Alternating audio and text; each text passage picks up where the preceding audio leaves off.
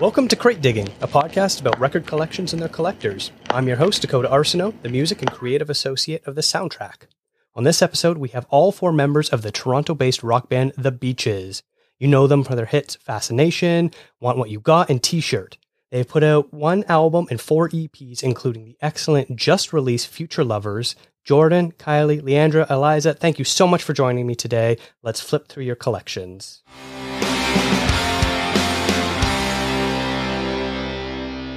Hello. Thanks for having us. Yeah, I'm very excited. How are you all doing today? We're good. Pretty good. Yeah. It's pouring rain here where we are. Oh, no. Yeah. But we're good. Well, I guess the first question I want to know is for the four of you, how big are your record collections, if you have them at all? Mine's really big. I've got at least like 50 records in my room. I'm just not there currently with them, but I've amassed quite a bunch. I like to pick up records whenever we're on the road, just like as a sort of fun hobby. And also a lot of people end up giving me records too. Like bands will bring me records from when we're at our shows, or I get a lot of records for my birthday and Christmas. So I've amassed quite a bit of a collection. Yeah. I feel like my Beatles record alone is a ton of records, and they have their own box. But I like to share my record collection with my parents so I can get some good like ABBA in there and stuff. Ooh. Yeah. I have stolen mine from my dad. He basically gave me allowance to just go through his entire collection and take whichever ones I liked, and a lot of them were very nostalgic, and so I took a lot. Again, not currently with me at another home, but yeah. I probably have the smallest one because my record player is not in the best working condition. It was like my ex-boyfriend's old one that he didn't want anymore. So I have like 2 records that he also gave me, and they're really warped. So Oh no. it's very limited. Now, is there any sort of rivalry, Kylie, between you and Jordan over who gets what records, or were you okay in any kind of splitting up if you were taking them from your parents? Oh, our parents have like 0 records. They're like a big Okay. CD family. Yeah, they still listen to like CDs. So we never really fought over those, but it's really nice because like Jordan and I used to share a room, but we don't anymore, obviously. And I will just go down to her room and like we'll put on a record, and it's a nice little bonding experience between the two of us. Yes. That's nice. Yeah, Kylie only gets to keep a record if they want it to be warped. Pretty much. She has one of those record players that like the thing itself is like this big, but then the record is like this, so then the needle is just like Yeah, everyone listening to this podcast knows what you mean. Oh yeah, sorry. It's like this. Where the record sits is much smaller than the actual record itself, so when the needle hits the edges, it just warps it. Yeah. So it basically destroys vinyl, is what you're saying. Yeah, it's a vinyl destroyer. Eliza, thank you for reminding them that this is an audio format. But I do have a question directed at you. You're talking about how you got most of your records from your parents. Do you remember what was the first one you either bought or were given or maybe even stolen? It's a good question. I think I probably bought before I stole, meaning stole from my dad. Of course. I started my own collection first, I think, but he did give me like the speakers and everything to get the record player working properly. But I think I bought like a Kendrick Lamar vinyl. I bought was it Damn? Is that? Yeah, I think I bought that vinyl, and I specifically remember taking from my dad, I took a Fats Domino one because that was always playing when I was like a little kid. It's so random, but like that one was like such a good special place in my heart. Would that be one that has Twist and Shout on it? Yeah, that one. Yeah. So fun. Such a good song. Great pick. Do any of the other of you 3 ladies have memories of your first record? I think the first one I bought for myself, first I stole, then I bought. I stole the Beatles like Red album, like the compilation of all the hits. I stole that from my mom, which was a great first album because it's like there's like 2 records in there. And then from there, I fell in love with the Beatles, so I went and bought Sgt. Pepper's off of Kijiji from a nice lady. Nice. The first one that was given to me was a Yeah Yeah Yeahs record, and our touring manager gave that to me before we realized that my record player was the way it is, and it got totally ruined. That is the first one I think that was given to me. It was like a newer Yeah Yeah Yeahs record, like the one with the mosquito on it. I think it was called Mosquito. Mosquito. That one. My first record that I bought was when I got my record player from this really sort of dingy, sketchy record store in Toronto. I got my record player, and I think the first record I bought was an opera with my favorite opera singer, Maria Callas, and it was, I think it was a recording of Tosca, and it's a really, really beautiful old record with like photographs of the original opera from the 60s or 50s. It's really beautiful, and it's still like in pretty good condition. I love it. It's the one I have at the front. Left field back. I know. So I'm curious, when you walk into a record store, do you sort of beeline it to the exact section or artist you know that you're looking for, or do you like to spend a lot of time flipping through everything to hope that something jumps out at you? I guess, Leandra, we'll start with you. I feel like I never go in with a specific artist in mind. I go in just to sift through. I feel like I take a deep dive in like the dollar bin first. And I always judge it off of like album cover. Like I really like going to Ringo's section because his album covers are really strange and really funny. So I base it off of how the cover looks, and then I find artists through that. Very cool. I think like I do kind of a similar thing where I don't really go with, unless I have something in mind that I'm currently listening to at the time that I really want on vinyl, I'll do that. But otherwise, like I'll just go and be like, oh, I'm here for a good time. Like if it's not COVID, I would have a coffee with no mask and be able to drink it. But I'll just go and spend probably an hour in there and like just, sift through everything, and anything I recognize or any albums that are close to my heart that I don't have, I will definitely grab and take home. But and also the dollar bin is a good one. Sometimes you'll find people that you don't expect to be in there and you're like, oh wow, this should not be $1, but hey, I'll snag it. I have like a go-to music genre that I always like. I love looking for world music, especially like old world music from like the 60s or 70s. Like covers of nostalgic songs that I really love, like, but in different languages. Like my favorite go-to thing to ask at a record store is like what their old Bollywood sections look like. I don't know why. I always have like been drawn to that, and I love that kind of music. And then like I'm more of like a hunter when I'm shopping with anything. So generally when I go to a record store, I'll have like a bunch of artists that I'm looking for specifically, but then for like more fun or, or sometimes like stranger ones, like it's generally like the world section. I've got like a really cool, like Ramones record, like a but it's like a Romanian cover band covering Ramones songs, which is really out there. I love stuff like that. The Romaines. The Romanians. I'm shocked that they didn't think of that name. I know. Are we looking at the next opening band for the Beaches tour? I mean, I think they're probably not around anymore. It's like an old record.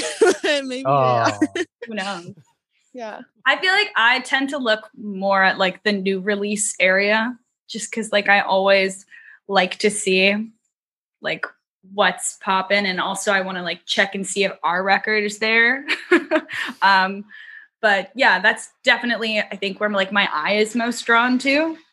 I think also like sometimes seeing like pop stuff like on vinyl is like a really funny kind of thing to me, and I like seeing that in its like physical form, like looking at like pop artists like layouts for their records and stuff. I think it's like really interesting.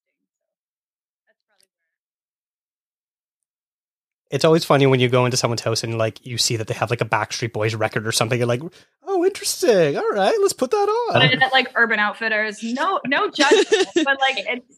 I have the Jonas Brothers on vinyl. Watch it. I was gonna say, this is giving me really big Urban Outfitters vibes. Like this is like we went to the store, we went shopping, we got the vinyl there. Exactly. Now, are any of the four of you comfortable with outing yourself as far as how much you've spent the most on a single record? Ooh, that's a good question. I mean, we've done a lot of like, it's like promo with like different like record stores or like with our labels where they basically will like send us to a record store and give us like a budget. And then, you know, we film the experience, like what we're looking for. And that's always really fun. But normally, I don't know. I think I've spent like 25, 30. Like, I don't think pretty average. Yeah. I like going for the cheap hits and seeing what I can get for like not a lot of money. I think it makes it more fun. A big mistake I made was on one of these shopping trips. I got the White Album Deluxe that was like $100, and we were being filmed, and I made a whole thing about it. That I was like, "Oh my god, I don't have this one. It's so expensive."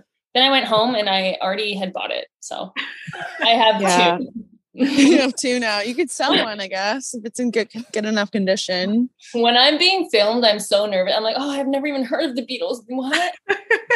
That's why you got to prep ahead. You have to think about that stuff. I mean, yeah, that was probably the most, like, I bought 2 Oasis records, like double editions of What's Storing Morning Glory and Definitely Maybe. I think they were both like probably like $60 each, but those were on one of those sort of filmed like label shoots. Also, like we're signed, and our label will sometimes, when we go to, you know, visit our label in person, they'll generally like ask if we want any like new records, which are the more expensive ones. So we sometimes get those for free. Don't tell anyone. I take them all. Whatever they offer, I take. I have a whole pile of them. There's like Justin Bieber.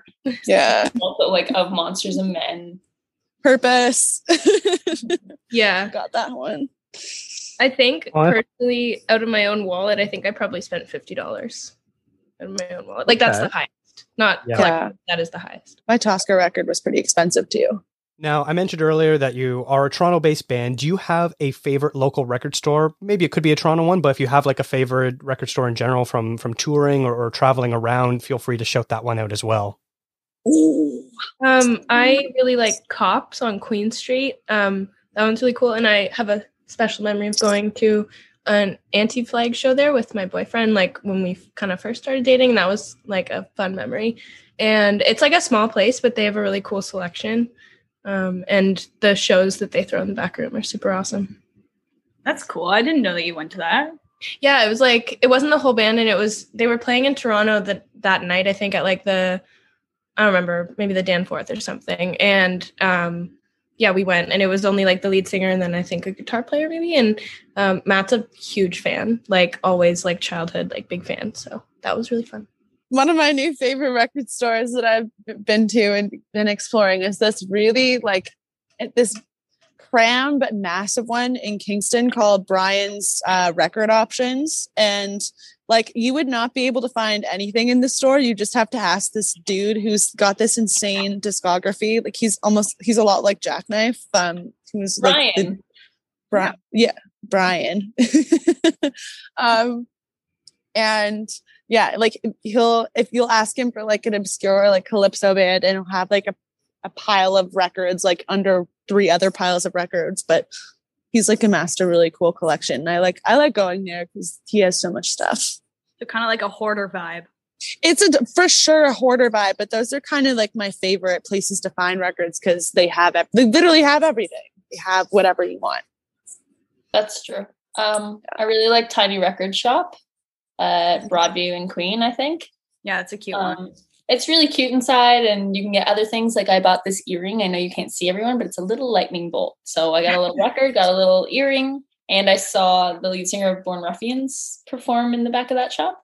So I really like those experiences where you go in for a record and you see a live performance while you're there. Mm-hmm. I'm trying to think of that one that we went to in New York. That was The classic big one? Yeah, but I liked it. I know it's like a basic answer, but it was sick. I can't think of it. They have like big concerts there. I don't know why I can't think of it. Oh, that one. Rough Trade. Rough Trade, yeah. Oh yeah.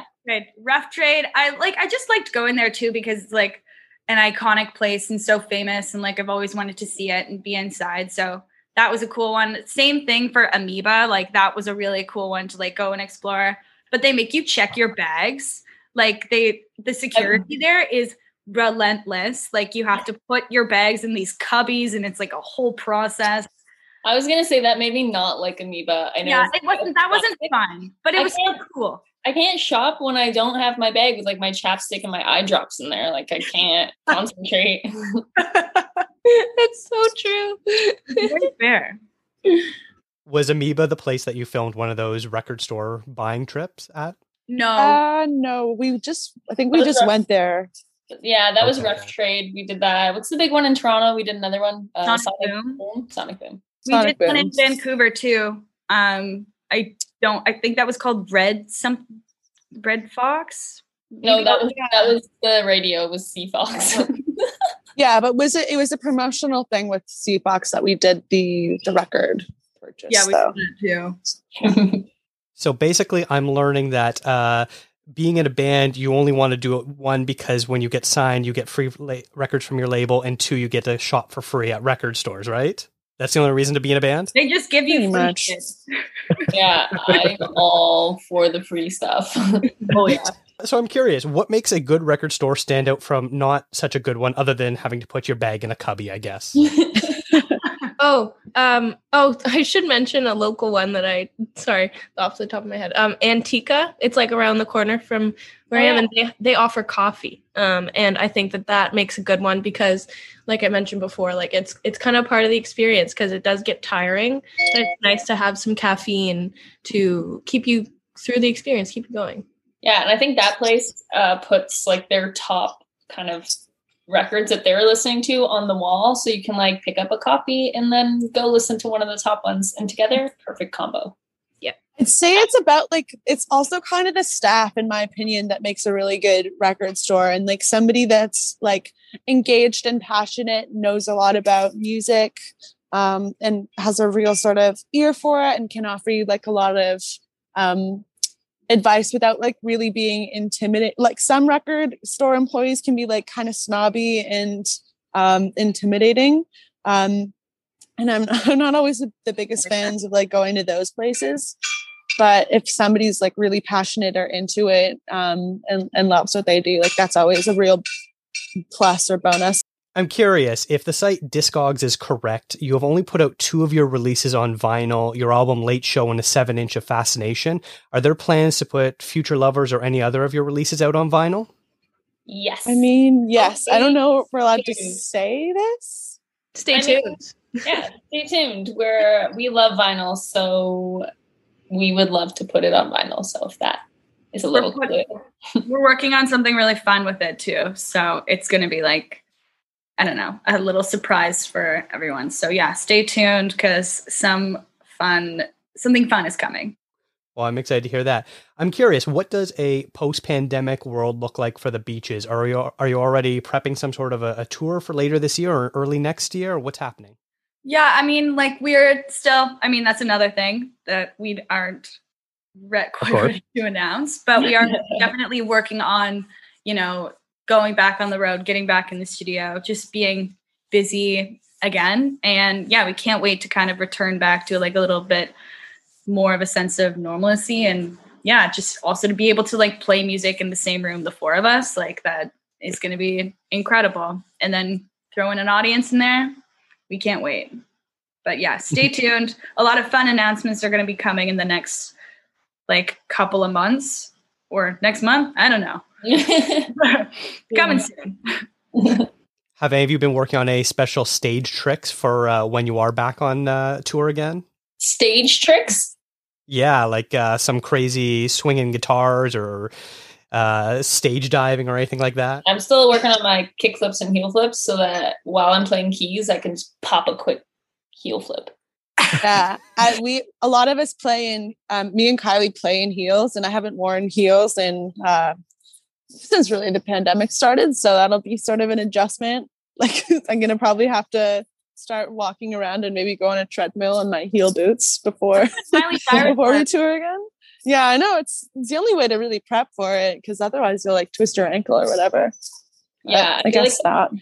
Before we hit the tricks, we really just got to get back to where we were before. I'm not sure I can even high kick anymore. I'm going to have to stretch. And these hammies are tight. Yeah, like I was going to say the same thing. I think not so much special tricks, but like the same tricks, like just getting back to what we can do when we're playing at our best, and when we're like we finished a whole tour, a tour that was like about a month long, and we played like 3 nights in a row and then had one break, like one night off. Basically that was the whole tour. So it was like a lot. We were like in really, really good shape, and probably the best shape possible, and then the pandemic hit. So it's like just getting back to that level, especially for me, like on the drums, it's a full body thing, and you can definitely feel the difference. Like when we first started rehearsing after a big break, I was like, oh my God, 3 songs in, I need a break. I can't keep going. But after a few days of doing that, it gets back. It doesn't take long. Mm-hmm. But we are planning like some fun, like little stage moments, and like, we're excited to just have like a new live show that it was different from the last tour, but also like obviously keeping a lot of the same stuff, but then, elevating it slightly even more. We want to continue to grow and to like make our show the best it can be. So definitely are looking forward to adding some like new fun elements, like clothing wise, lights wise, stuff. On the last tour, we really hit the crowd with an Eiffel Tower. Kylie and I were Eiffel Towering Jordan, so we really got to up it. And I'm not sure what we can do to beat that. I don't know. Maybe a bit of a Human Centipede kind of vibe. Yeah, get Eliza in the mix. I was gonna say, how do we involve the drums in that, like the bass drum? Like I don't know. Mouth the bum, mouth the bum, mouth the bum, mouth the bum. Mouth bum drum, mouth bum drum. Yes. Oh, wow. Well, I'm glad this interview is taking some wild, crazy turns right now. So am I. I'm curious, how did you find finishing Future Lovers during a lockdown year? Like, were there any big challenges that you all faced? Well, we've had the music sort of done for quite a long time, so we decided to like hold off on releasing it because we weren't really sure what was going to happen with COVID at the time. But when we did decide to release it, one of the challenges was figuring out like, okay, how are we going to do photo shoots during, Toronto's been like one of the most locked down cities in the world, so it was like figuring out how to do everything within the rules that were set by our government, and shooting a music video, that also is like a little bit of a challenge, but we made it work. We did it by like sort of doing our own shoot days, like with just each member and the crew, so that we were fulfilling like the rules that were set by the government. That stuff was like a little tricky, and I guess like a lot of Zoom conversations with us and our label and all of that. We made it work though. And it's I guess the other thing that we've been doing, the other sort of challenge has been promoting it. Again, doing a lot of interviews and reaching out to people that are interested in the record, stuff like that, stuff like this. Awesome. Was it a lot more conversations happening over email than it is compared to previous records? Kind of like whenever you're promoting a record, you normally have to tour it. So because you have, because that's no longer like a feasible option for us, like for any band releasing new music, it's a lot of sort of online promotional stuff, using platforms like TikTok, the rodeo YouTube thing when you're sort of stuff like that, doing like going live with your fans, like finding ways to, hear what fans think of your new music when you're not able to perform has been like a bit of a challenge, but it's been interesting and it's cool. You got to do what you got to do and roll with the punches that are thrown at you.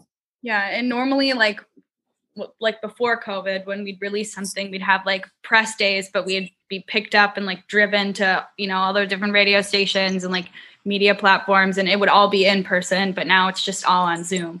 So, it's the same thing, just like now in the comfort of our own homes instead of like going to the radio station, all that stuff. And who knows if that'll change like after COVID. It might just like stay like this because it's pretty convenient, I guess, you can reach actually more people this way in terms of like physically going somewhere. You know, you can talk to people who don't live in the same city as you, and it's just, it works out. Well, that makes sense. Well, Future Lovers is available to listen wherever you get your music. Jordan, Kylie, Leandra, Eliza, thank you so much for coming on today. I really appreciate talking with you. No problem. Thanks, Dakota. That was really fun. Thank you Thank you so much. It was awesome. Yeah, thank you. This wraps up this episode of Crate Digging. Make sure to visit thesoundtrack.ca for more great content. Let me know what you're currently spinning. Make sure you're subscribed to the show to listen right when the needle drops. Crate Digging is produced by Gemma Mastriani and Dakota Arsenault. It is a soundtrack production. Music is by Jared Burke, graphic design by Stephanie Pryor. Thanks for checking us out.